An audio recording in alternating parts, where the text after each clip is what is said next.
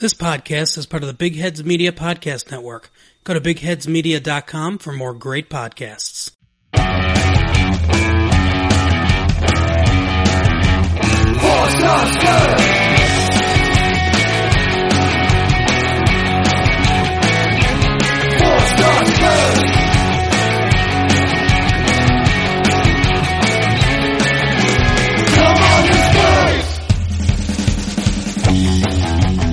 Monday, April 12th, and this is Season 5, Episode 31 of the 4-Star Spurs podcast.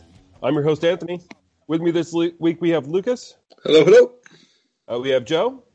Hey, how's it going? Catherine. Hi. And returning to the podcast, we have Christian. You does. Well, I want to start the conversation because I think this is going to be another ranting and railing and throwing shit at the walls type episode. So we might as well start and get right at the heart of it and go right to a question that we got from it's Sam the Spur dash Bottleham Hotspur.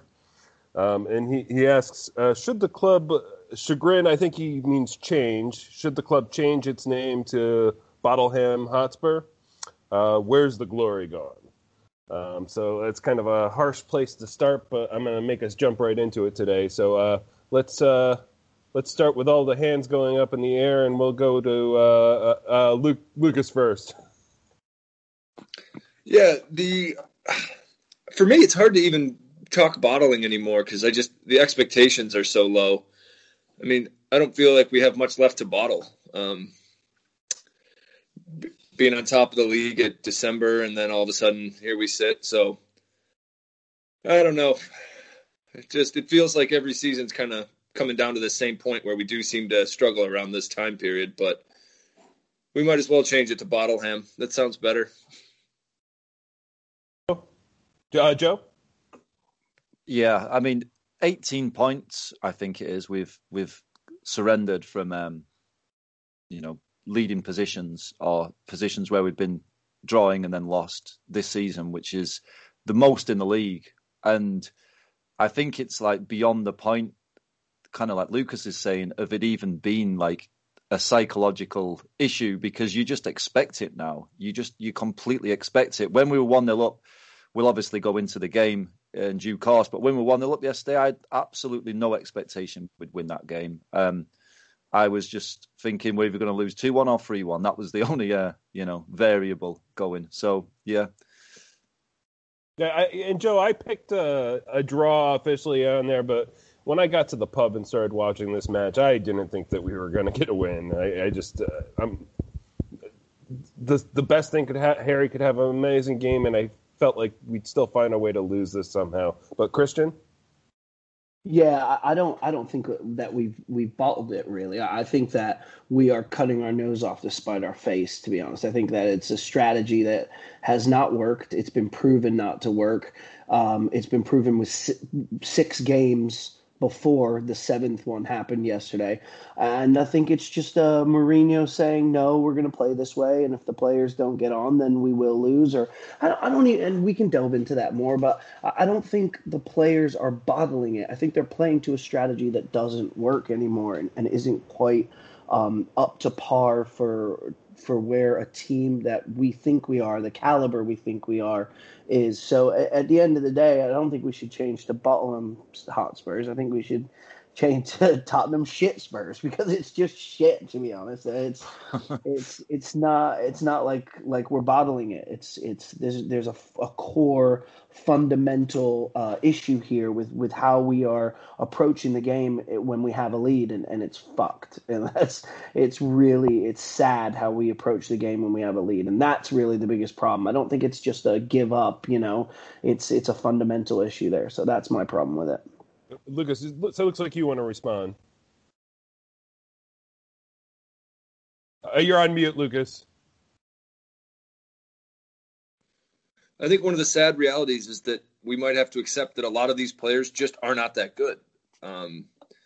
We all have a lot of expectations, and we have a lot of high hopes with potential and stuff like that. But I think a lot of these players aren't as good as we want them to be, or as we believe that they could be, or they have flashes of brilliance for 5 minutes in a game or 10 minutes in a game. But I think there's just this group of guys lacks that killer instinct where, I mean, you shouldn't have Jose telling them they need to go forward and try and score. It's a football match. Like, you should get the ball and want to go score. It should be something you learn when you're a 3-year-old. Joe's daughter probably has that instinct already.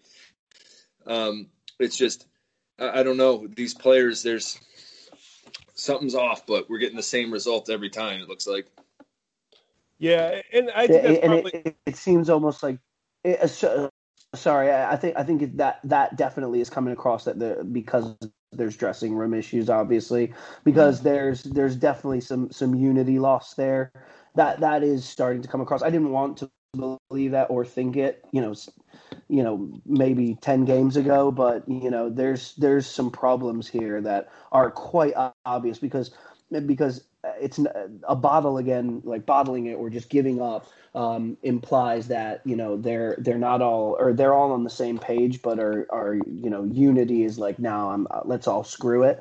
I don't think that's the case. I think there's a bunch of conflicting attitudes in the dressing room, and that's a big fucking problem. And that's a problem where a Jose, a Mourinho's supposed to be able to unite that. So I agree with you, Lucas, when you say like, some of the players just aren't that good, but isn't a manager supposed to bring out the best in those not that good players? I mean, when you look at what look at Leicester. I mean, some of those players just aren't that good at when you look at top tier, but yet they're getting the absolute best because there's unity and there's good coaching and there's good management and there's good strategy. So we have to look at a bit of a bigger picture here. Like that's where I see it.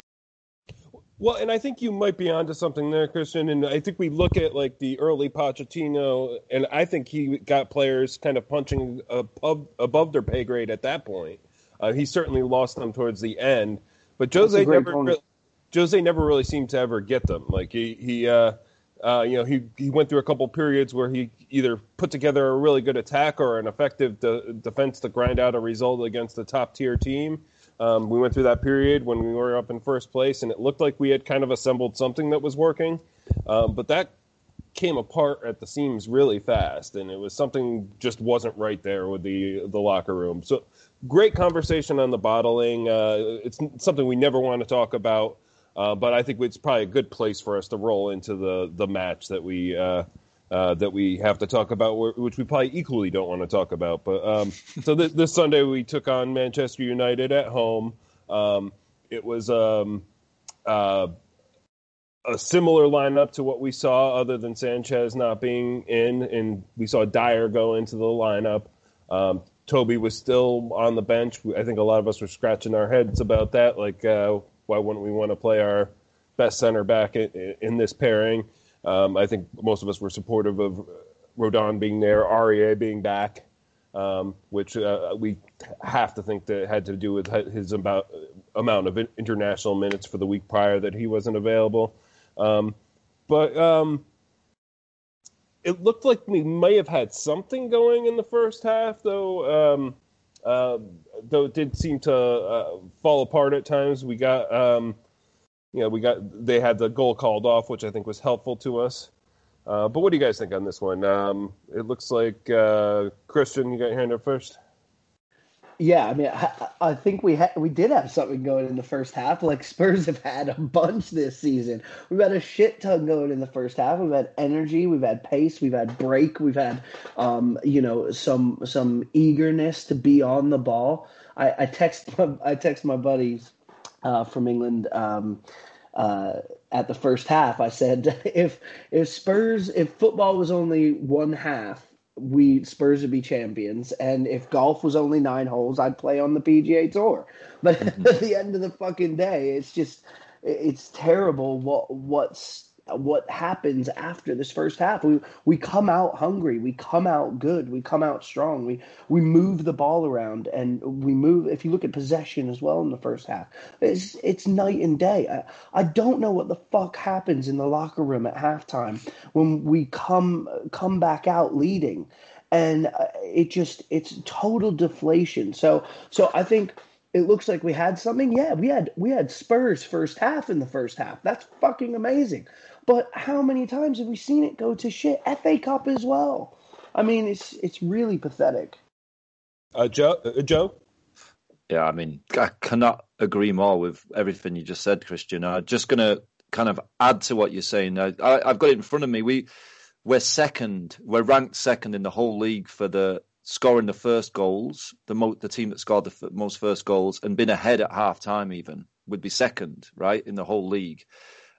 We are bottom of the league for the team that has failed to win after being ahead at half time. Like that's happened to us the most, or the bottom, whatever way you want to look at it, the worst, right? So without going too much into this, because I'm sure we'll come on to it, kind of echoing what you were saying as well at the start, Christian, there's got to be a massive indictment on Mourinho, because what's his job at half time? What's a manager's job?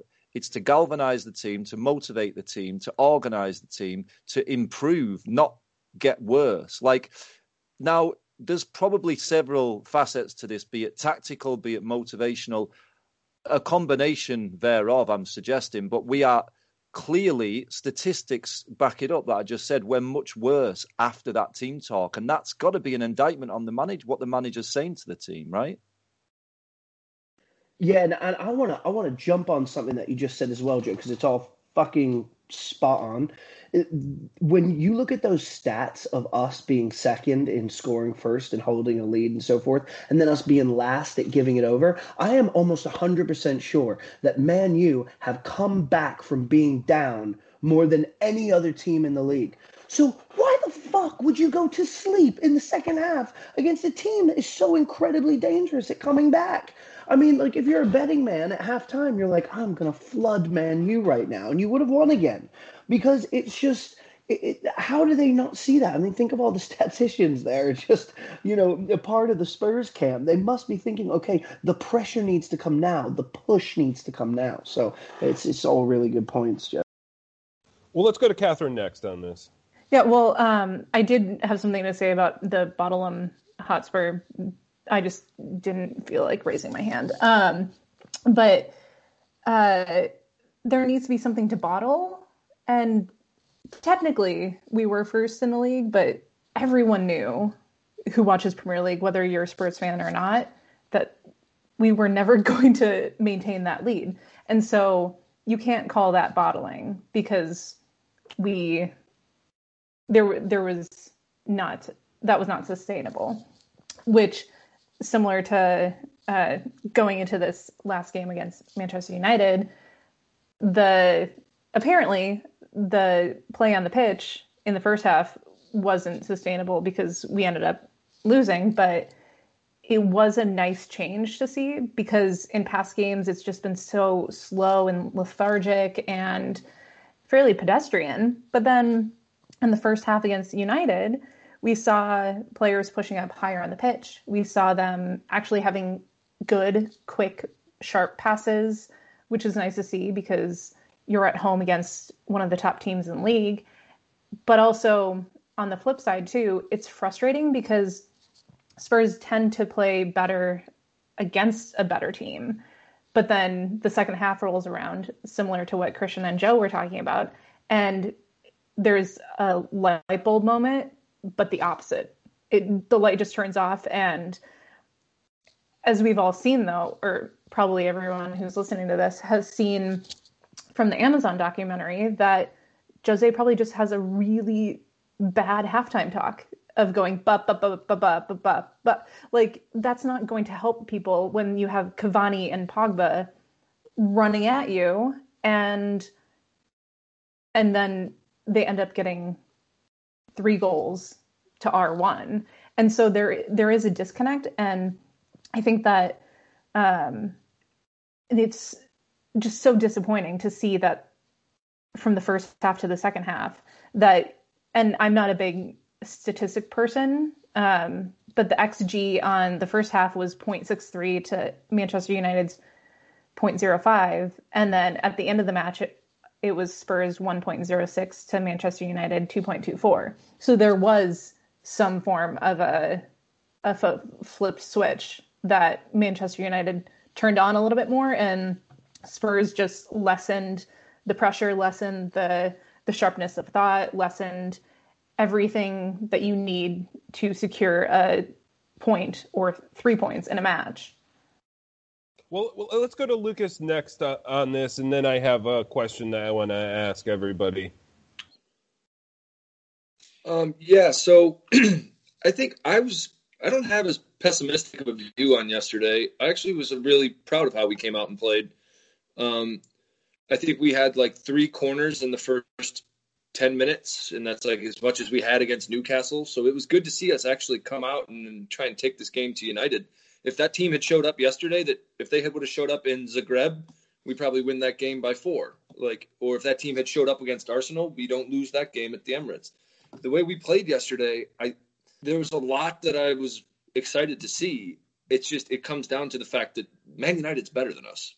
Simple as. Those goals, like that second goal they had, I mean, there's just nothing you're going to do about that. That was the perfect ball. Pogba's in front, so Dyer has to keep an eye on Pogba. So the ball lifts over his head by an inch, and Serge is tracking back. Serge isn't supposed to be marking one of the best top levels, like center forwards. Like there's nothing he can do there. It was just a perfect goal, and I think there was moments that our defense just turns off because a lot of what United was doing to like we had the one goal called off, like their first goal, and then the first one that they had called off. Like those weren't complicated plays. It was a give and go to Cavani who just slipped through him. And it's like where Dyer thinks Cavani's going, I have no idea. Like what this is Cavani, like, you know what he's doing. It's just like, that's your one guy you got to be looking at. And Dyer's just not good. And that's where my frustration with Jose is more of what is the deal? Why can't we see Toby? What the hell is he there for if we're going to have to play Russian roulette? Are we going to go lose because Sanchez sucks, or are we going to go lose because Dyer sucks? Like, I don't understand what's going through Jose's head, and then you get it takes us to be losing in the 81st minute before we can see Gareth Bale come on, but we'll see Sissoko come on first. And it's just, for me, it's not as much about motivating these players, because I don't think these are I don't think Jose and these guys are a good fit for each other. And we've seen that the players have turned their back on Poch, so I don't know who we think is going to come in here and get more out of these players.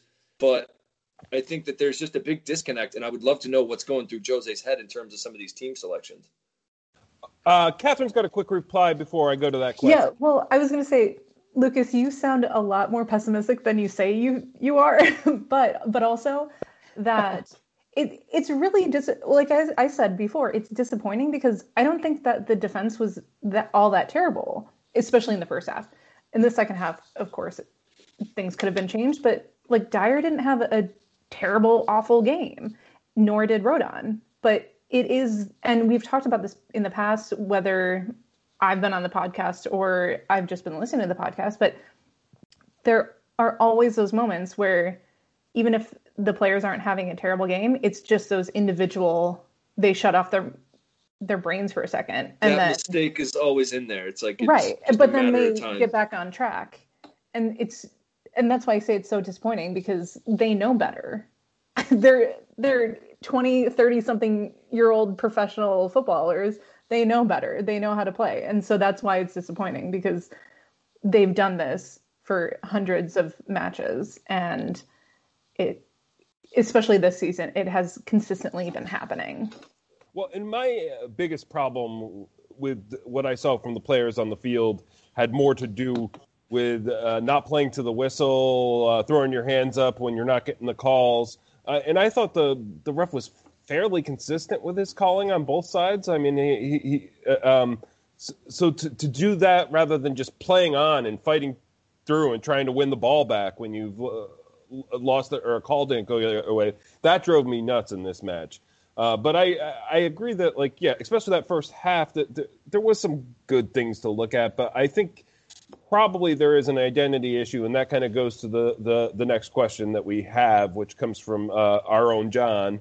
And John asks us, I have a question for tonight. All-Star Gold, a journalist who follows Spurs today, said, the current Spurs side has no identity. That's his quote. How do you feel about this comment? So who wants to tackle that one first? How about Joe? I think there's something in this. You look at Spurs teams in the past, even when we've not been great, at times, but I always remember, like, even in the 90s when we were terrible, we did have an identity as like an attacking team that we wouldn't win that often, but it was good fun. It was like a roller coaster. Harry Redknapp, similar. We did well under Redknapp. I think Martin Jol, he had an identity, brought through a lot of young players, English players especially. And at those times, it felt, and the obvious one, Pochettino, because they were all like projects. What Jol was trying to build was a project. You could see what he was doing. He was getting young English players and, Defoe, Carrick, all those players. You could see what he was trying to do. Pochettino, you could also see that. I don't see what our end game is with this team. I don't get it. Like, kind of Christian said it earlier, like, we're seeing the repeat performances over and over again, this strategy of dropping deep, scoring a goal and trying to hold on to a lead. And I know that Lucas makes a valid point saying, well, it's not Jose saying it, it's the players' reaction and their instinct or whatever. But when we scored, we'd had something like 58% of the possession on Sunday. Then when they scored, it dropped to like 28%, some ridiculous drop-off between when United scored. So it's got to be something there, right? That's not a statistical anomaly. That's a strategy. That's some kind of a strategy. So my long-winded answer to this question is, our identity at the moment is just like a boring team, like a team that kind of hopes they score a goal through a bit of magic through Harry Kane and somehow, despite all evidence, can hold on to a lead, which we can't do, but we still try it anyway. And I don't see a long-term identity in this team. So I think it's a valid criticism to make. Let's go to Christian next. Yeah, unfortunately, I think we do have an identity, and it's shit. That's the problem. It's under Mourinho, and if Mourinho wasn't here, we wouldn't have an identity. So this is going to be remembered as, in my opinion, right now, the Mourinho days. But it's not going to be a good identity to remember. It's going to be like, oh, that was fucking Villas-Boas or whatever. It's a bad slot in the Spurs timeline when we thought that this was going to be the golden age. New stadium. One of the best managers ever in any sport. And now it's like, this is just slump after slump. It's repeating the same old shit. It's true insanity. So it's like, we do have an identity. It's just not the one we wanted, especially the one we thought we would get under such a high-profile manager and with everything that's going around with the club. So I think that's even worse than just not having an identity. Let's go to Lucas next. I think the lack of identity is so obvious when you watch these players play together. I think that these players don't know what they're supposed to, like, they don't seem like they know what each other's going to be doing. When you watch some teams play like City or Liverpool, how these guys are bombing forward, they get the ball, they know exactly what the next move is to, like, it's, our guys get it. And how many times yesterday did Son like get into the box like on a good run, and then he tried to take somebody on, but the defenseman was playing well in front of him, running. So he just kind of shifted down further, didn't see anything there, and then took it back out. And all of a sudden we have the ball at the halfway line again, and we're recycling it back to Hugo. Like, what the hell is that? We did it like 4 or 5 times. And it's like, we have like a one-way, it's like a one-track thinking. It's like, oh, this didn't work. Shit, back to the top. There's no creativity with these guys. So I don't think they know what their identity is supposed to be. Even like that period there that we had right before Christmas, when we were still top of the league with a couple of weeks to go before Christmas, and we had beaten Arsenal. We had that week where we beat City, beat Arsenal, played 0-0 draw against Chelsea. That week we were playing that same style. We were playing that style of, we're going to sit back, defend, and we're going to hit you on the break. Was it that, like, whether that's people's favorite style of playing or not? That's still a style. Like, our players knew what their roles were. They knew what their job was, and it was working. And then it's like, after that, we had that Palace game where we didn't know what we were supposed to do, and it looked like a weird melee of, should we be attacking or should we be defending? So these players, it looks like they're just not capable of switching. Like, it seems like they have like one-track minds, and it has to be black and white for them. There's just no fluidity to them. But I would still love to see us have some kind of identity. Like I said, even in that time when we were just hitting people on the break, people knew what their roles were, and it's just we missed that. Yeah. Well, let's go to Catherine next.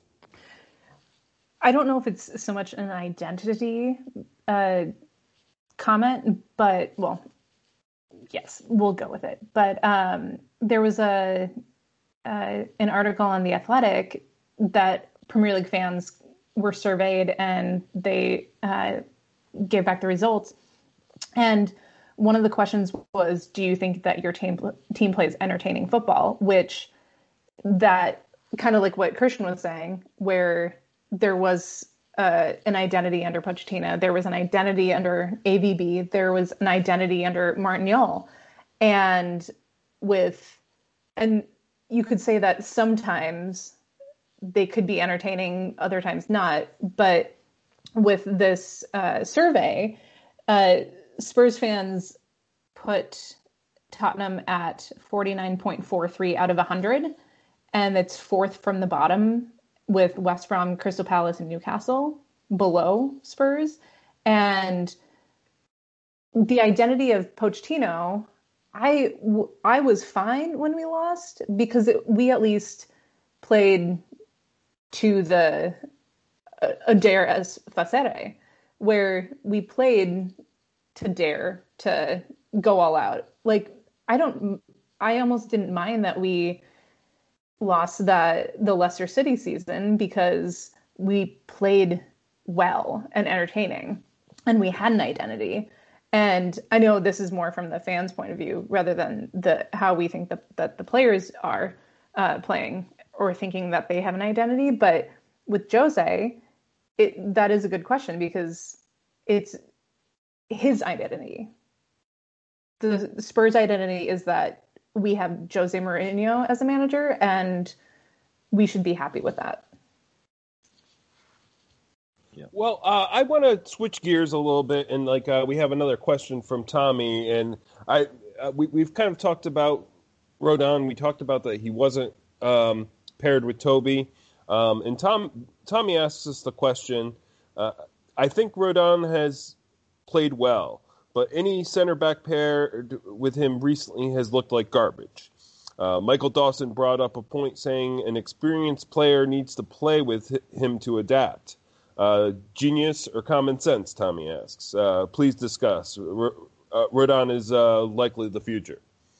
Joe, looks like your hand's up.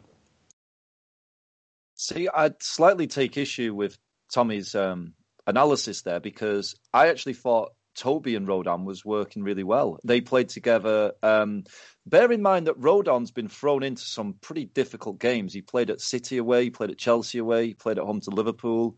And I think, to Tommy's point that I certainly agree with, having an experienced player next to him is the best way to develop a young player. You know, you think when Ledley King was coming through, he had that season when he was next to Naybet, who we got at like 35 years old, but it was brilliant for one season. Then his legs went. And I think it make complete sense to have just gone with that as the main centre-back partnership this season, Alderweireld and Rodon. I think they've looked really good together. It's not a lot of pace there, but they compared to the options we have, Sanchez, who is just a very poor defender in every way like that you could think, and Tanganga, who seems to be kind of pushed as a fullback these days, more than a centre-back. And obviously Dyer, we talked about. I think Dyer's had not a terrible season. He's had a few decent games, but he's always got an error in him, as we've said. So the unfortunate thing with Rodon is he's cup tied for the League Cup final. So I don't know what we're going to... I mean, it's going to have to be... Hopefully Toby's going to play that. But if he is, he's not played for a month or something. So, but long answer to the question... Complete mess in terms of continuity at the back. I actually read somewhere today we've had like 32 combinations of back fours over the season. It's insanity. Look at the teams that do win league and you can pick their back four. You know what it's going to be. There might be a guy's injured for a few weeks, right? So then there's a replacement. But really, they have a first choice back four. We've nothing even coming close to a first choice back four. It's been a total mess. Other thoughts on Tommy's question? Yeah, I mean, I've got nothing to say other than reiterate what Joe just said. This revolving back four business is out of control. It's one of the most frustrating things I've ever watched as a Spurs fan, besides Gomez in goal. It's just been absolutely disgusting. And again, to reiterate what Joe just said, if you take any incredible legacy squad, their back four is just household names.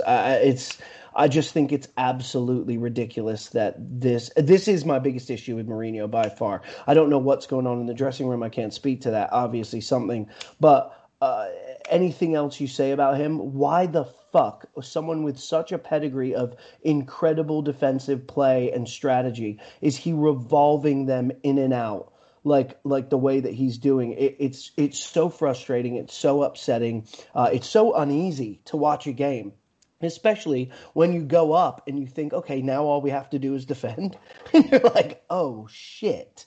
And this is a Mourinho squad. This is what they were supposed to be. This is what he was supposed to do for us, And so it's like it's not just the it's not just, Rodon. Yes, of course, it helps to have an experienced center back. Like, if everyone could play next to a John Terry or, someone who is a legit, incredible unit, back there, that's going to be huge. But the big issue is that's never going to happen with this Spurs team because they're rotating the back four like it's going around like a fucking carousel at the mall. I mean, it's just ridiculous. So that is by far the big issue overarching here. But Rodon, solid. I can't wait to see him come through. More so than the defense in this case, like I was more frustrated with the fact that we had we'd gotten under their skin. United, we had drawn what was about 8 yellow cards that they had. It felt like it probably was 6 or 7. But why are we just not running at all those players and forcing them to make a tackle? McTominay got booked after 7 minutes or something, and we didn't even try and get him a second yellow. They had 5 yellow cards overall. To be fair, he probably did have his second yellow card on the face scratch, but it wasn't called that way, which it doesn't seem fair when you look at it. That who was it? Lamella just a few weeks ago when he got his second yellow was a very similar situation. But Lucas. No, it's a valid point. Yeah, the second yellow that could have been there was that had me confused because I thought the same thing. I'm like, Lamella just got sent off against Arsenal for that.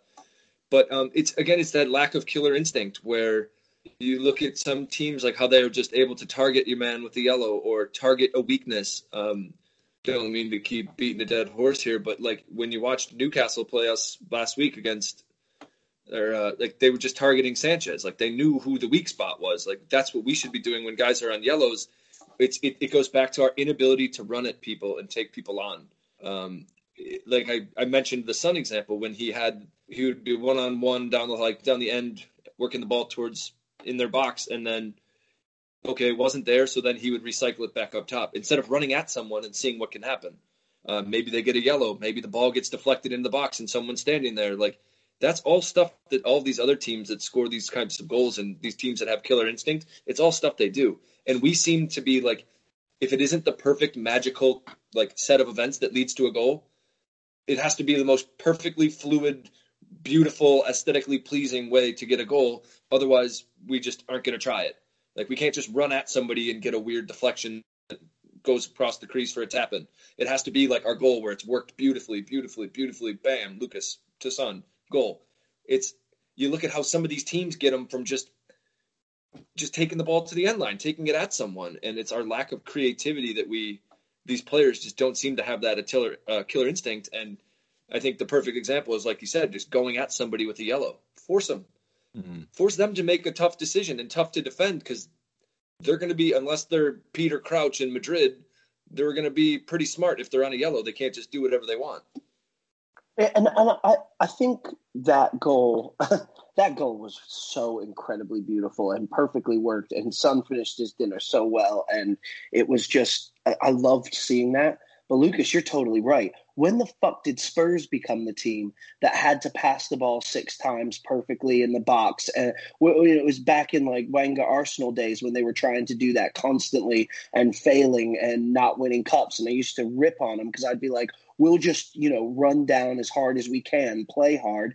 And, Kane would finish his dinner, or Bale would, have a super shot. Or we would just be throwing the kitchen sink at the box. But now you're right. It's like almost like because we have some of this incredible talent up front, we need to overwork everything. Like that's a Spurs identity I miss, to bring it back to that. I mean, like I love that identity. Look at the identity that Leicester has. They're workhorses, right? They go hard on everything. They're not trying to overwork.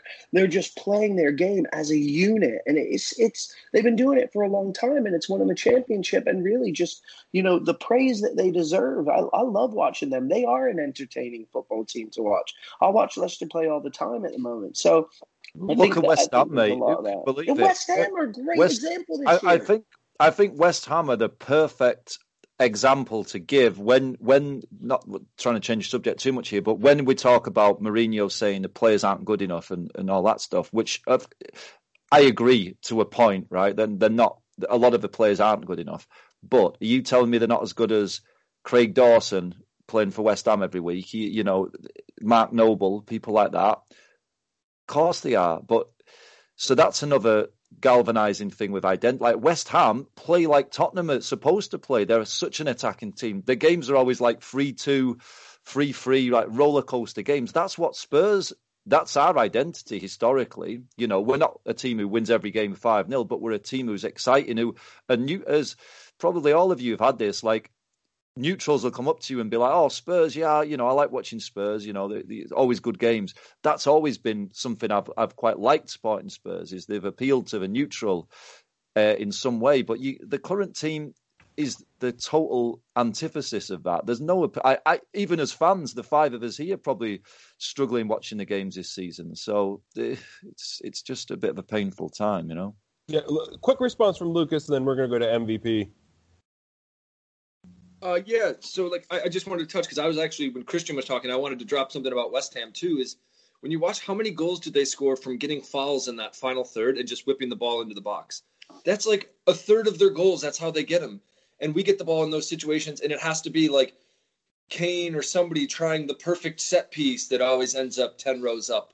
Or it has to be, we just recycle it around and it like play it like you would a short corner or something. Like, get your guys, get your Harry Kanes and your types in the box and whip it in and see what happens. That's how so many, like West Brom that one year, that basically stayed up because of corners. That was their thing.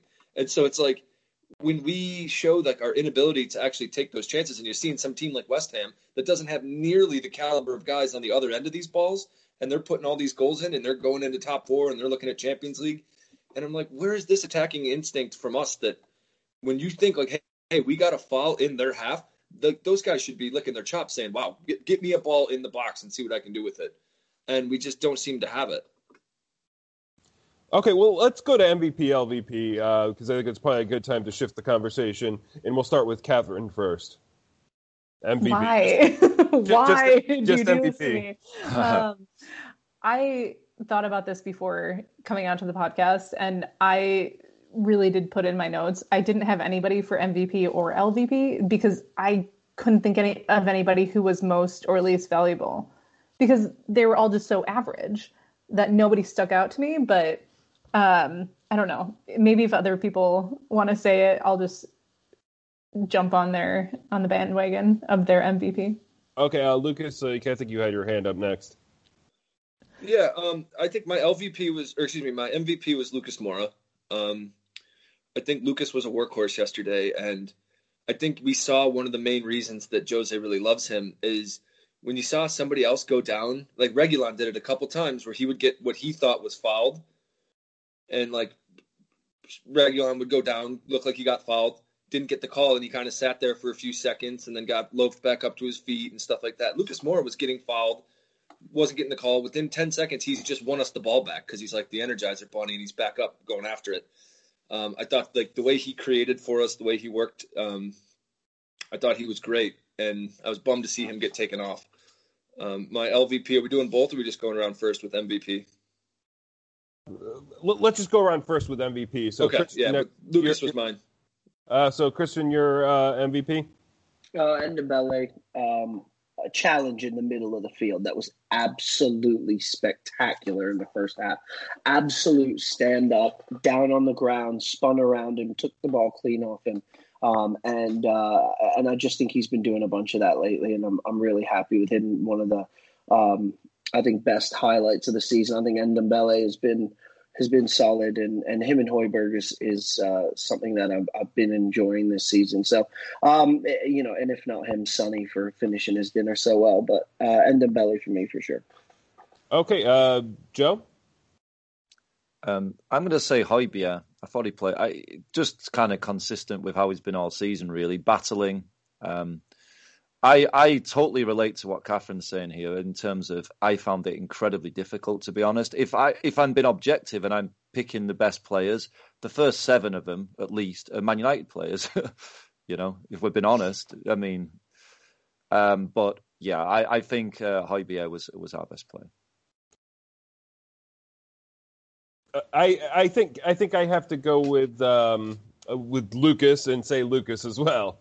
I do think that he created that goal. It was completely unselfish too. Like it was his aggressiveness that helped get us into that position to begin with, and the fact that he was willing to lay it off with the better opportunity for Son. I thought that was the better play than Son just putting it away.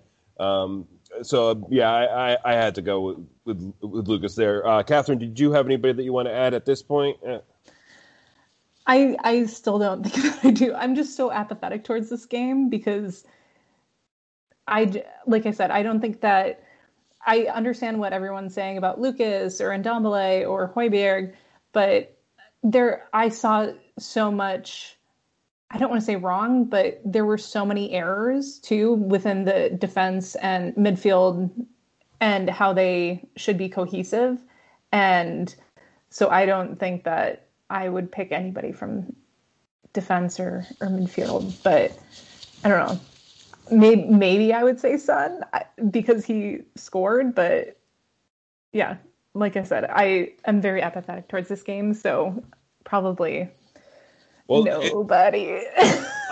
On that note, do you have an LVP then? No, again, because nobody really stuck out to me as being the least valuable player. And I know we went over this a few times ago when I was on the podcast that somebody has to be least valuable out of everyone else, but I honestly don't think that there was anybody. Well, if nobody's MVP, then everyone's LVP. So. Lucas, let's go to you next for LVP. All right, can you hear me? Yeah. Yep. Sorry. For me it was Lo Celso. He was so useless yesterday, and it just is so disappointing to me because I'm like, it's really a guy we had such high expectations for, and he is yet to prove that he's anywhere near worth his salt. And it sucks watching like how it was supposed to be him or Fernandez that we were getting that summer, and we're watching him show up and lay an absolute egg, and Fernandez is out there making runs, blasting balls off woodwork, stuff like that. We clearly got the wrong player in that deal. But yeah, Lo Celso is just, he brought absolutely nothing. It's to the point where if you told me Winks is going to play or Lo Celso is going to play, I'd tell you flip a coin. Like, I don't care. Like, and that's one of the more aggressive things I could say about somebody is I would compare him to Harry Winks. So I've been so disappointed in Lo Celso, and he needs to either step up or put up or shut up because he's been driving me nuts. Okay, Christian? Yeah, Lo Celso was a disappointment, and I you saw in the chat, I was really hopeful for him to be a standout performance, but he was not good. But still, Sergio Aurier gets it because he's dog shit. He didn't have a very good match, and he certainly led to some of the goal opportunities. So I can understand. Yeah, or he is my definite LVP. But Lo Celso was a big disappointment, and I had really high hopes. So Okay, Joe. Serge Aurier for Cavani's goal is that he's literally the wrong side. It's like the first thing you learn. Like Christian's got a 3-year-old as well. 3-year-olds learn this when they're learning to kick a ball. Is when you defend him, be goal side. It's like the most basic thing. It's the football 101. And if you look at that, I shared it on the group chat today. The picture, he's the wrong side of his man. It's absolute criminal. Having said that, I'm inclined to agree with Lucas and Christian and say Lo Celso, who I read today has only ever completed 8 90 minutes for us. 90-minute full game 8 times, which is I'd find it incredible. You know, we paid like 50-odd million for this guy. And he's kind of gets away with it because he's injured a lot, and then he plays, and then we kind of think we miss him when he's injured because we're so bad when he's out, but then we're just as bad when he's playing. I think he's kind of got away with really a lot of criticism. So, he was quite poor, but kind of like Catherine's saying, it's interchangeable. Like, it seems like whatever lineup we go with, it doesn't make it like we're beating up on Ben Davis, we're beating up on Winks, we're beating up on Sissoko. When they're not playing, we're just as bad. So the team is the LVP at the moment, I think. Yeah, I think you guys are right. It's either Aurier or Lo Celso, but I also thought that Dyer was poor. Like, I thought he played out all right at times, but then he seems confused on his positioning at times. He never seems to want to take away space when there's a really talented player. And then, sometimes he'll make a really impressive tackle that he wouldn't have to make if he was just in the right position to begin with. So that's so I almost picked Dyer for those reasons, but I think that's a little harsh on him here. I'll go with Aurier just to make it more of a sweep, but I think there's a case to be made for Lo Celso as well. Catherine, do you want to add anybody at this point, or you're kind of No, I don't think so. I don't know. I keep looking through a Twitter thread that Barty from Fighting Cock and Extra Inch wrote, and it's really interesting because he put up a ton of screenshots of why our team was a mess. And if you look through that, you'll see why I'm just so I don't know who to pick for any of them. I'm sorry, did you say was this Barty? Yeah. Oh, okay. Yeah. And it's Barty TFC on Twitter. And the screenshots show why, like I said, why I'm so just kind of about it. Because everybody that you guys talked about as being your MVP, there's something wrong that they did. And so that's why I'm like, well, there's really no MVP or LVP for me. Yeah, no, I hear you. Yeah. Well, so no, I have nobody to add. Well, excellent conversation, everybody. I do think this is a good place to go to half. In the second half, we are going to preview the Everton game. We've got one more question that I want to answer when we come back from break. But first, we have 2 halftime segments. First, we're going to go to Luke's Locks.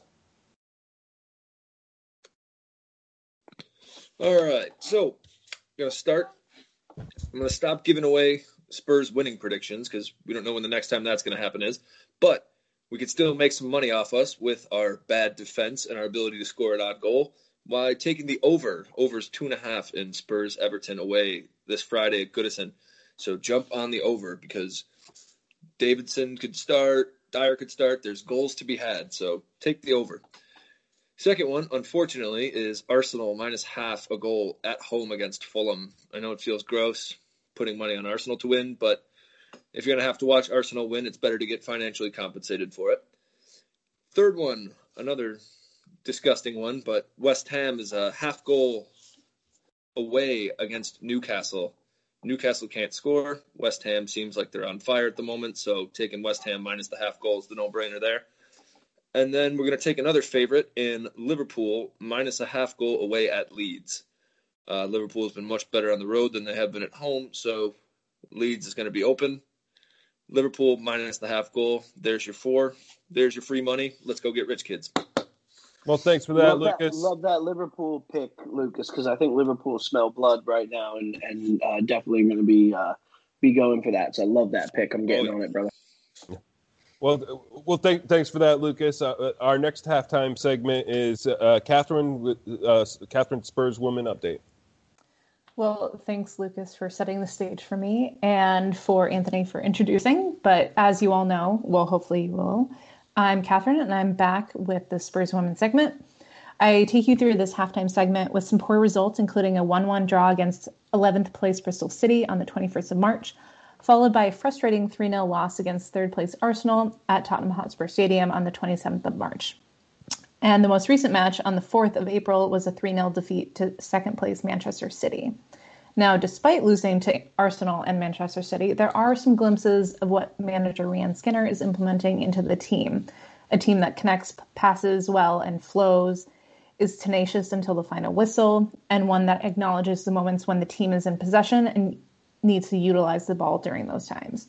So amidst an odd season for football in general, let alone for women's football, there are some bright spots for the team.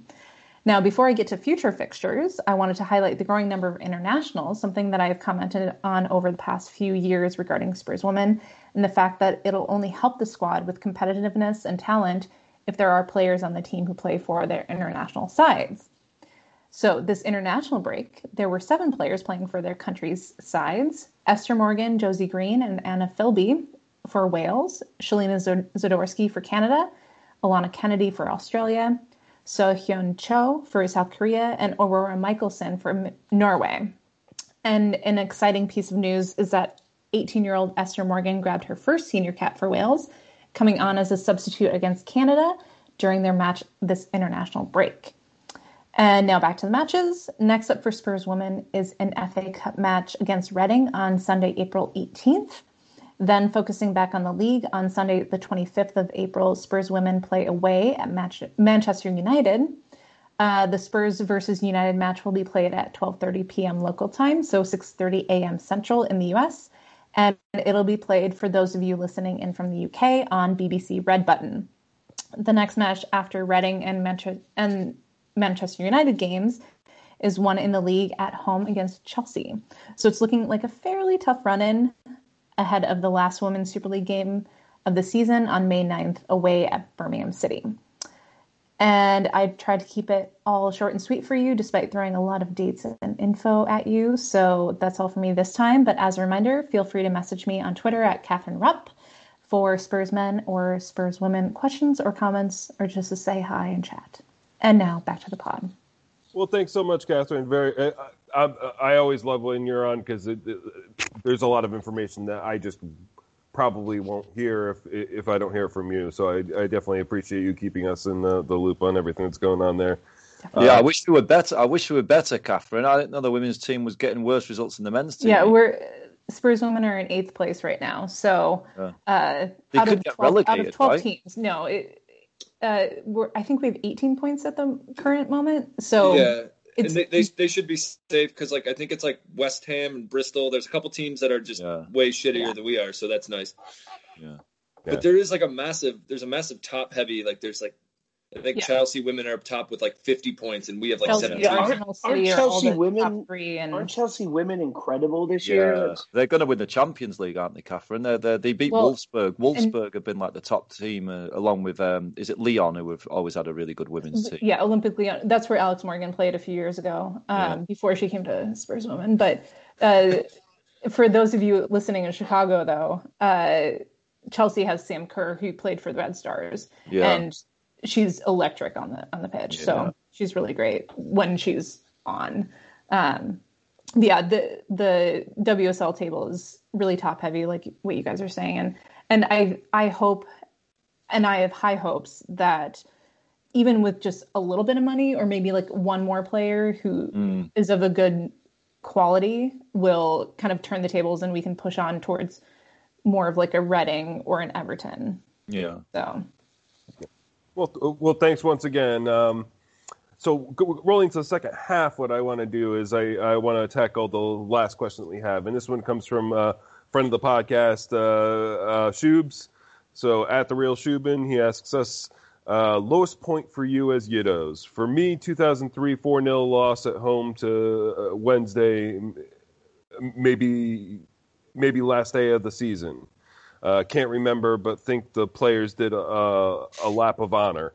And then he also mentions 2014 beating Saints 3-2 at home under the Pratt and the Gillett. Just stopped going to the game rest of the season. But I think he wants us to give our worst matches. And I'm going to let you guys tackle this because you guys have been following a lot longer than me, so I think you'll have better answers than I will. So let's start with Joe first. I actually know which game Shubes means there. He got it wrong, though. It wasn't Sheffield Wednesday, it was Blackburn. They beat us 4-0 on the last game, and we lost 5-1 to Middlesbrough the week before that. So you think things are bad now. They've been worse, believe it or not. This is a tough one. The worst moment, I mean, I've got to say, for me personally, my childhood was ruined by supporting Tottenham. Absolutely ruined. I'm a Northerner, as you know and can tell, and going to school with all those Man United and Liverpool fans after we got smashed most weekends in the 90s was character building. Let's put it that way. I remember we lost 6-1 to Bolton. That was a real low. I had a mate who was a Bolton fan, and I spent the whole next day at school avoiding him, like trying to get out of his way so he didn't find me. I've got to answer this question.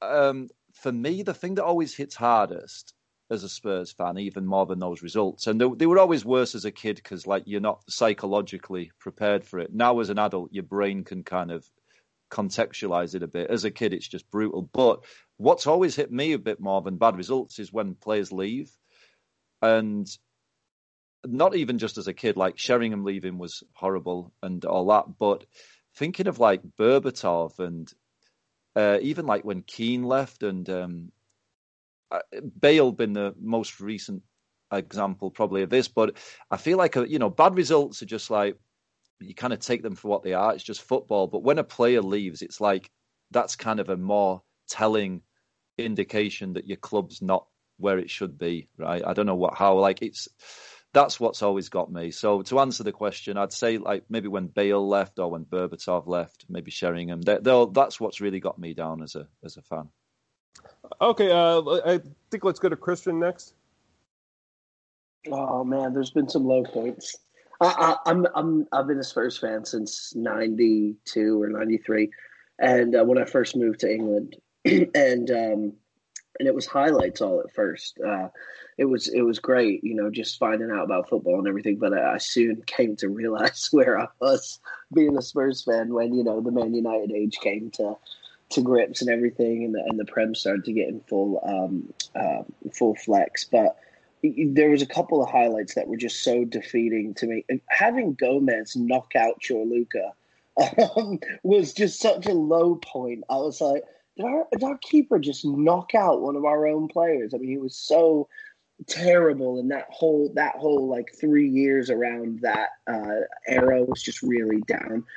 But this year, losing to West Ham when we were 3-0 up, honestly was one of the lowest points of my being a Spurs supporter. I mean, I think I texted Lucas crying. I was like, I don't know what just happened, because we were texting each other we're going to win the league. And I truly believe when West Ham came back and drew that game, that was a legit turning point in our season. Honestly, that was a legit low point for me. Also, not a low point in the moment, but looking back at the year that Leicester City won the Prem, that was our year to win the Premiership. And looking back at that, that's a fucking low point for me, because we should have won the Prem. And that was our chance. And West Ham fucked us again that year, if you don't remember.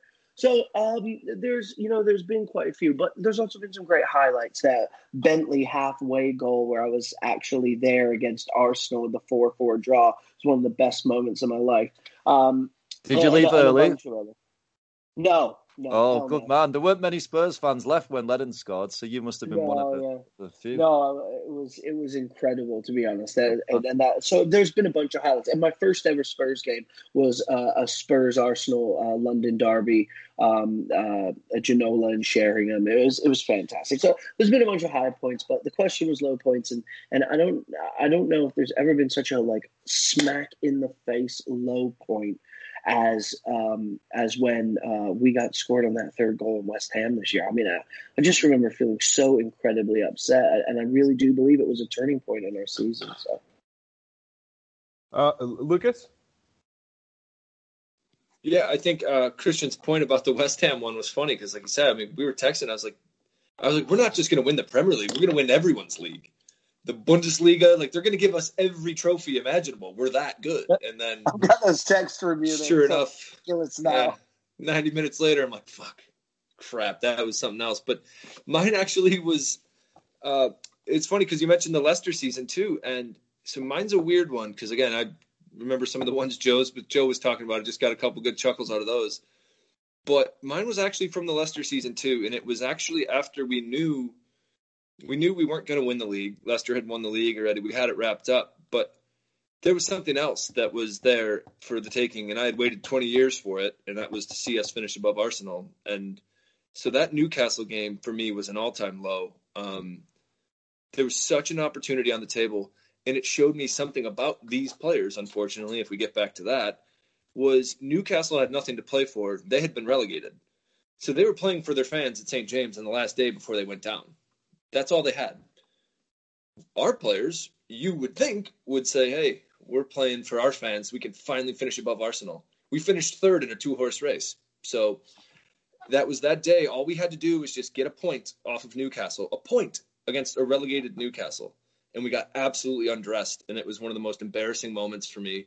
And it showed me that the players really didn't care whether or not we finished above Arsenal or not, which I think that was the hardest part, was dealing with that reality that was like, you know what, these players probably don't really care. So, yeah, they were mentally checked out, and we took the brunt of it, and that was probably the lowest. Yeah. Okay. Well, all good answers. Catherine, do you have one you want to add? Not specifically one, just because similar to you, Anthony, I am a newer fan, but I knew of Spurs in 97, 98-ish, but didn't start actually following until 08, 09, 2010. So like Redknapp era. But I think the worst was and I had to look this up, but in 2013, when we lost 6-0 to Manchester City and then 5-1 to Manchester City. And that was in maybe, 7-8 years after they had gotten taken over, but also they were in the third division 10 years prior. Is that when we bought Scott Parker and Adebayor right after that, or was that the year before? No, the one Catherine means, I remember Catherine, because the reason I almost went to that game, my wife and I lived in Manchester at the time, and we were very close to getting tickets to that game. We lost 6-0. And Navas scored after about 15 seconds, if you remember. Yeah, Liverpool beat us 5-1 about a week after that, and it was the end of AVB. It was but it's just so frustrating because, and so I haven't really, even though I've been Spurs for like 20-ish years, but I haven't really followed them until like 10-ish years, and so it's frustrating because I had a little bit of the Redknapp era, and then in comes AVB and Sherwood, and it's like, are you serious right now? Because, like I said, that's when City was kind of hitting their groove, and it's embarrassing because we should have been way above them, but then they got a ton of oil money and everything like that. But so I don't necessarily, like I'm saying, have one game, but also like what Lucas was saying, that Newcastle 5-1 was also just admonishment on like how can that happen? And so yeah, I just have a lot of, I'm not good with memories of specific football games, and so I have a lot of like just emotions of how I felt at the time in like 2013, 2014, in 2016, and then so on and so forth. So I don't think I just added. I don't think I added much, but there you go. Well, no, you had to look back in the '90s. Newcastle shot on us really bad as well with Shearer and Ferdinand. I think we lost 6-0 to them back in the '90s as well. We lost 6-1 and 7-1 to them. One it was right in a row, wasn't it? It was like in a row too. I think they were 2 years apart. One was in the FA Cup. We drew 1-1 at home and then got smashed 6-1 away, and we lost 7-1 in the league to them once as well. And the other goal was Ginola. Yeah, that's right. Yeah. No, that was the tune back with Shearer in the SAS. They used to smash us. Yeah, mine was probably also the Leicester year. I mean, I think the Battle of the Bridge that year was a low point in that, like, we were the better team. Like, we came out there and like we should have beat Chelsea, but we let them snatch that from us. And some of it because I also. Being part of the fan base, and especially the fan base here in Chicago, that was such a low point for us at the pub, too. Just things that happened, like almost fights that broke out in the pub after that match. But obviously the Newcastle match at the end to end out that season, and we couldn't even finish above Arsenal that year, was equally bad. But you guys all have good ones from even from my era, which probably goes back to about 2011. I think is probably where I go. But that Battle of the Bridge year and that Newcastle to finish that season were all really bad for me. Lucas, you want a quick point before we preview the? Yeah, I just wanted to say you're bang on, and one of the things too is that we forget is everyone wants to talk about how special Leicester was that season, and they were to an extent, but. That season where Man City, Man United, Chelsea, Liverpool, Arsenal, all 5 of them have an off year at the exact same time. That's one of those years that comes around once in a millennium, and you have to be able to jump on it. And we almost did, but Leicester was quicker to the button, and it's like that's one of the reasons it's so salty. It's like I don't know when the next. We all talk about wanting to compete for titles, and it's like we don't know when the next time City's not going to be the best team in the world is. Let alone all 5 of them having an off year at the same time. And a lot of the matches that Leicester won were in the 85th, 89th, 92nd minute, and it was 1-0 off of just a huge ping ball up to Vardy, who just smashes it. From but that's 2 yards. Grafton. That is Grafton. That's what Leicester are good at doing. That's amazing. I'd love to be that Grafton team. Like, why not? As much as I feel that was our year and I'm gutted about it, like, fair play, Leicester. And it's been a joy to watch them ever since. But just quickly on that, I'm surprised you're all saying this, because to me, that season, there were no expectations. If you look back at 14-15, that season at the start of the year, Lucas is right. All those teams had a shit season, right? But no one expected us to even finish top 6 at the time. It was Pochettino going into his second year. The one that really, for me, I think was more of a terrible thing we missed was the year after, when we went the whole season unbeaten at home. And Chelsea just broke the record for the most consecutive. If Chelsea didn't have that purple patch that lasted like 2.5 months when they didn't lose, we would have won the league easily that year. Chelsea had literally the most wins in a row in the history of the Premier League. That's the only reason we didn't win the league the year after. That one, to me, is much more of a missed opportunity than the year before. Okay, well, let's quick response to Christian, and then we have to preview this match. I just cannot believe I forgot this low point when fucking Chelsea won the Champions League and knocked us out of home. Oh my god! I was watching that with a bunch of friends, and just stop talking about it right now. Yeah, it was just so. I just couldn't believe that knocked us out of the spot. Oh my god! I remember throwing beers in the back of the courtyard in my mate's house. It was a double day because that weekend, West Ham won the game at Wembley to get sent back up. So West Ham was coming back up, and we were not going to Champions League all within a weekend, and it was the nightmare of all nightmares. You just reminded me of that, Joe. Yeah. No. Well, excellent conversation. And Shubes, your question, I think we could do a whole podcast talking about just that. But we do have to move this conversation along because we do still have a match to preview, and that's this Friday, so short turnover, we take on Everton away at 2 p.m. here in Chicago. Currently, Everton sits at 8th place in the league with 48 points. That's 14 wins, 6 draws, and 10 losses. Earlier today, they drew Brighton away 0-0. Prior to that, they drew Palace. They lost to Man City in the FA Cup. They lost to Burnley prior to that, and they lost to Chelsea. So they are in a bad run of form right now. Upcoming, they have another Friday game. So they've got this weird schedule, Monday, Friday, then the next Friday, where they take on Arsenal on April 23rd.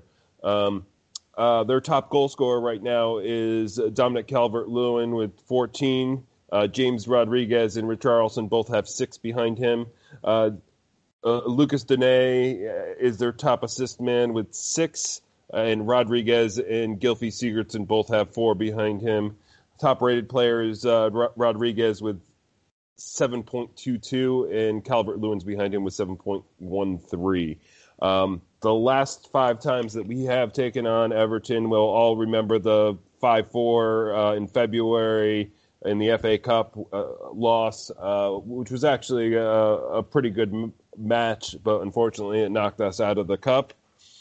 Prior to that, we lost to them to open up the season 1-0 in September.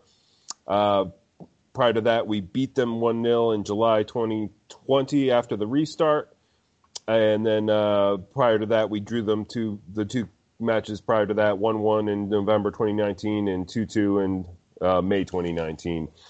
So we haven't been handling Everton well, but they are coming into this match on kind of a low point. They're creeping right behind us in the table.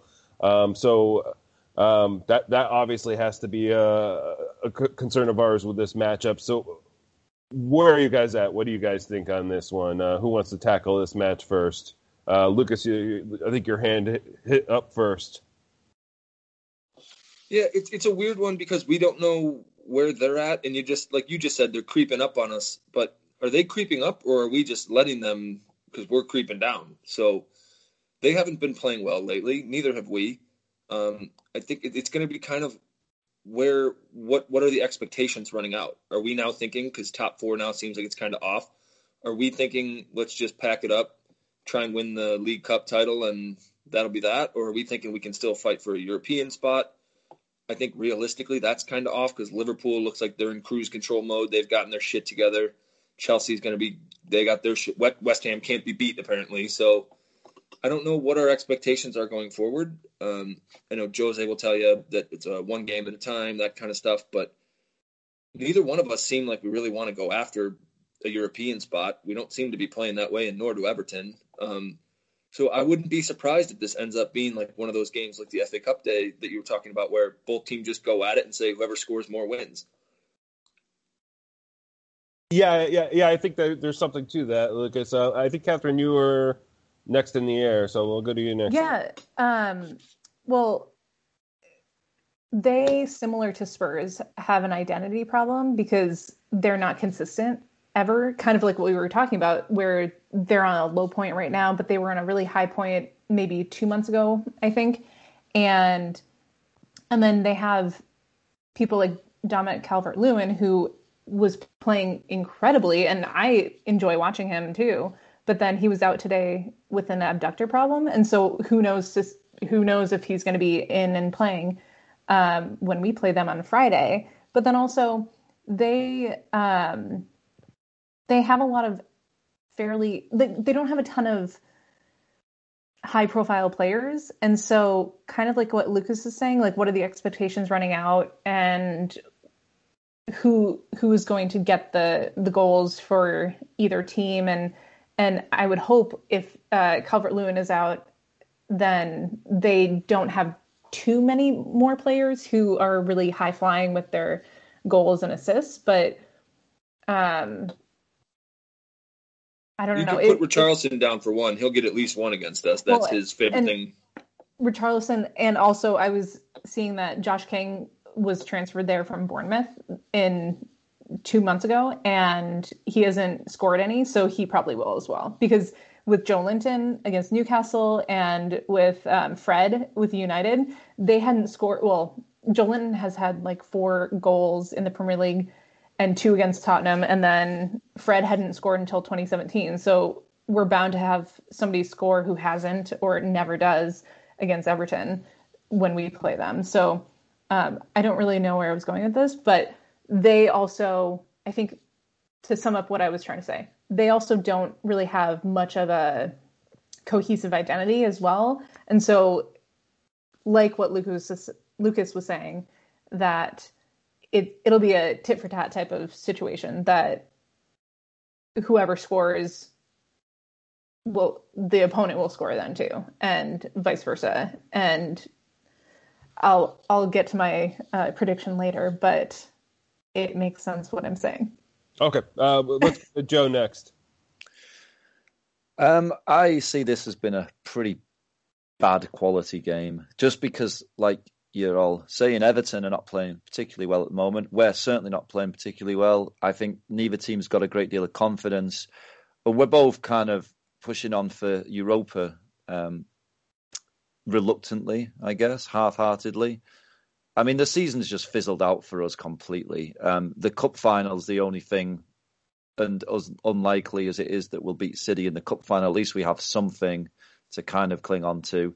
I don't know. I'm finding it hard to motivate myself to watch us at the moment. I suspect this might be just a kind of 2 teams that are kind of underwhelming. We're not really selling this one, are we? Sorry. It's going to be awesome. It's going to be 2 brilliant teams playing. Brazil 1970 all over again. No, but I can't say I'm too up for this one. I mean, I think the schedule benefits us. Them having to play 2 midweek games this week kind of might be a bit of an advantage. But then they have a whole week's rest after us, so they could put it all on the field for us. So Anthony, can I just quickly say on that point? I'm glad you said that. We fought that against United, didn't we? We had a week's rest against Manchester United. They played on Thursday in the Europa League away in Spain, and they looked a much fitter team than we are.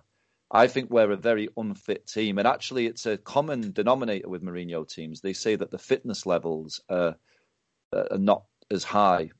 It's something that when Solskjaer took over at United, it was some, and at Chelsea when Conte took over as well. So to your point there, I have concerns over our actual fitness, and I wouldn't use the fact that Everton are fresh or not fresh as a thing, because I think either way they'll probably do more running than we will. Okay, Lucas, I think you want to jump in real fast before we go to Christian, right? Yeah, I think that for me, it's going to be about. I hope that our players are treating these like auditions. This run out here, we have the cup final, and I mean that's the crazy part. Is that's why we brought Jose in, and that's something that we as supporters have been bitching about, is not winning cups and not getting trophies. And right now, we've said this has been one of the most frustrating years for us, and we hate watching us play. It's not exciting and this and that. But yet we're 90 minutes away from Jose's 90 minutes away from doing something that no manager here has done in 13 years. So it could still happen for us. So that needs to be, if I'm Jose, I'm treating these like auditions, saying which one of you guys wants to step up and play in our cup final. I mean, and unfortunately it doesn't look like the players are treating them like auditions, but I think if you look past the cup final too, it's who wants to be here next year. That's what we're going to find out from these remaining games, is which players want to be on this team moving forward. And hopefully we'll see something like that on Friday, but it's going to be about whether or not these players want to prove their worth. Like a guy, again, I'll bring back Lucas Moura. Lucas Moura makes mistakes and somehow can't complete a pass that you'd think he'd be able to at this point. But he's proven that he wants to be here and he wants to work for this team. Which players want to prove that they can work and be part of this team moving forward and be part of our future? That's what these next games are going to be, and I think Friday's a good place to start as any. Okay, let's go to Christian. Give us your thoughts on the game, and then we'll let you go right into your prediction after you wrap up your thoughts. Yeah, I mean, first off, I want to address something that Catherine said, because I think Everton do have some really good, solid players. I think they've got a squad, and I think I wasn't saying that they have bad players. It's just they're very, like, they're not they're not performing up to their peak like they should Yeah, be. their potential. I agree with you with the identity crisis. I think you're totally spot on there. I think they have a lot of talent that just isn't performing the way that they want them to. So, but I look at Josh King, I look at Rick Carlson, Calvert-Lewin, and there's so much talent up front. There's talent everywhere with that team, and they do work so much harder than Spurs. That's no doubt. And there's a reason why they're both a point apart, one place, around each other in the league. So I actually think that we're going to see a dragged out, really head-to-head good game, because I think that we're going to see two people at the lowest of the lows where they think they should have been. So I expect this to be actually pretty entertaining. Whether it'll be entertaining for good or for bad, I don't fucking know. But I actually think it's going to be a really fun game to watch. I think that both these teams really have something to prove of where they are at this point of the season and where they thought they were going to be, especially with how Everton looked really solid a few months ago. And Spurs looked really solid the first 2 months of the season. And now they're both like, okay, what have we got to play for, right? Spurs do have the cup final in the back of their head, and it's the fucking League Cup. And it isn't the only cup final we wanted, but it's still silverware, right? Which we know we need. Everton are thinking, we should get Europa. We deserve Europa. So I think we're going to see a slog here. And I'm actually more excited for this game than I was for Man U, even when we scored at before the half. So I think we're going to see a good game. I think we're going to see a draw, though. I think we're going to see around a 2-2 or 3-3 draw. I love the over, by the way, Lucas. I love that lock. So that's my favorite pick of yours of the week. I do think we'll see goals. Both teams are scoring, and both teams defensively have got issues. So, but yeah, 2-2, 3. I'm gonna go 3-3. I think there's gonna be goals. Okay, do you have goal scorers for that?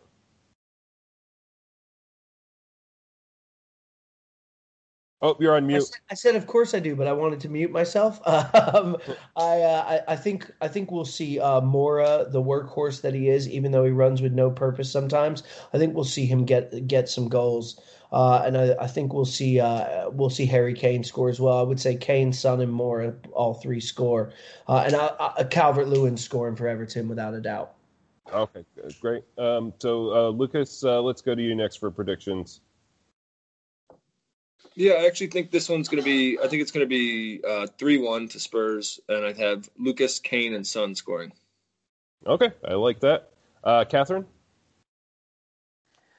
So, to my point that I was saying earlier, I think it'll be 2-2 with a Kane brace, and kind of alluding to what Christian was saying, that I was kind of talking them down. Like what I meant to say more that they have the players, but it's just Everton does. Everton has the players, and they play well. Sigurdsson, who I love when he was with us, and I still love him in general, just because I think he's a good, solid player. He has 85% passing accuracy, 27 interceptions. Doucouré has 85% passing accuracy with 1,165 total passes. He's more susceptible to getting yellows. So like there are people on their team who are capable and able to make it a game. So that's why I'm saying that it's 2-2, but I think that they do have, like, similar to what I was saying, they do have an identity issue. And so it'll be a little bit of that type of battle where I don't think either team will kind of know what to do until the first, like, maybe 5-10 minutes, and then they'll get into a groove. But also I should point out before Joe goes that that Everton has a game in hand as well, and so that's something to watch out for as well. Okay. Joe? I agree. I see a similar game to what you just kind of predicted, Catherine. I was also thinking 2-2. I was thinking, because Son scored on Sunday. Sonny tends to score in these streaks. Like if he scores one, he'll score for 5 games, then he won't score again for another 6 games. That's always been his pattern for scoring. So I think he's good for a goal here. Kane for 1. Yeah, I can see it being a very error-prone kind of a match. Their defense, I think it's good for a few individual errors. They've got that Yerry Mina. I think he's a little bit of a dodgy one we can get at. Michael Keane, not top-notch centre-back. And we've got, as we've already discussed, pretty bad defensive woes all season long. So it might be it might be a rare example of a neutral enjoying a Spurs game, and it could be quite entertaining. But yeah, I see 2-2. Oh, and shock prediction, we don't go behind. They score first and we come back. Just to mix it up a little bit, you know. Well, see, I was thinking the exact opposite. You're probably right. I'm going to say we win 3-2, but I think we get 2 goals. It looks like we've got pretty good controls on the match, and then they come back for one. They score their second one in the last 10 minutes. I think my goal score predictions, I think you're right about Son. He does do this in groups. I think Son's going to get one today on Friday. I think Harry will get one because he's always good for one. And I think it will be Bale having to come off the bench and actually pulling something out in the last 10 minutes for a change. It seems like he doesn't get enough time on the pitch to really to make any magic happen. But I think this is the one where it actually happens. We need that goal to force ourselves out of the draw situation that we don't want to be in and get the win. And Bale actually does it for us. And I hope I'm right. I want to believe that so bad, but I feel like the only game where we've ever grinded out a win like that was Palace early on this year when we grinded out that win. And I don't see us having that eye of the tiger to do that. It's just really sad. I hope you're right. I hope we can go, into a draw situation in the last 10 minutes, actually go and pull a score out. But I just don't see it, unfortunately, right now. It's like we've lost that will. It feels far-fetched to me, too, saying it. But when I listen to myself say it, but I'm going to stick with that prediction and hope I'm right because it'll make it a good day out at the pub on Friday. It'll be a good day out regardless, but definitely a better one if we pull off a victory like that. Well, Anthony, it can't be worse than the 1-0 from the summer when I think it was you and I were the only 2 people that went off to Cahill's other place in Elmwood Park, and that was the game where Hugo was getting in the fight with Son or whatever, and that was the 1-0. We did win that game. It was a 1-0 win, and that was probably the most boring game I think I've ever seen in any football. Yeah. Joe, you might watch more exciting games with your daughter when she turns 4 and is playing in those leagues. So, I mean, there might be more entertaining games than that 1-0 we played this summer. Well, she picks the ball up and runs with it, so that adds an element of surprise value. And maybe that's a tactic we should look into. I don't know. Well, any final thoughts before we wrap up the podcast for the day? Okay, well, I think that about wraps it up. So thank you so much to Catherine, Joe, Christian, and Lucas for being on today. Thanks to Tommy for editing and sound, Charlie for the music, Kevin for social media, Lucas for Luke's Locks, Catherine for Spurs Women Update, Kimberly for the logo, and as always, the Atlantic Bar and Grill. Even though we're not recording there, it's great to be back there watching matches again. Find our merchandise at Big Head Media. Find us both now on Spotify and Stitcher. Thanks, Tommy. Hit the subscribe button and write us a review on iTunes if you like our podcast, or give us a review wherever you get your podcasts. Check us out on Twitter and Facebook at 4 Star Spurs and our website at 4starspurs.com. Come on, you Spurs.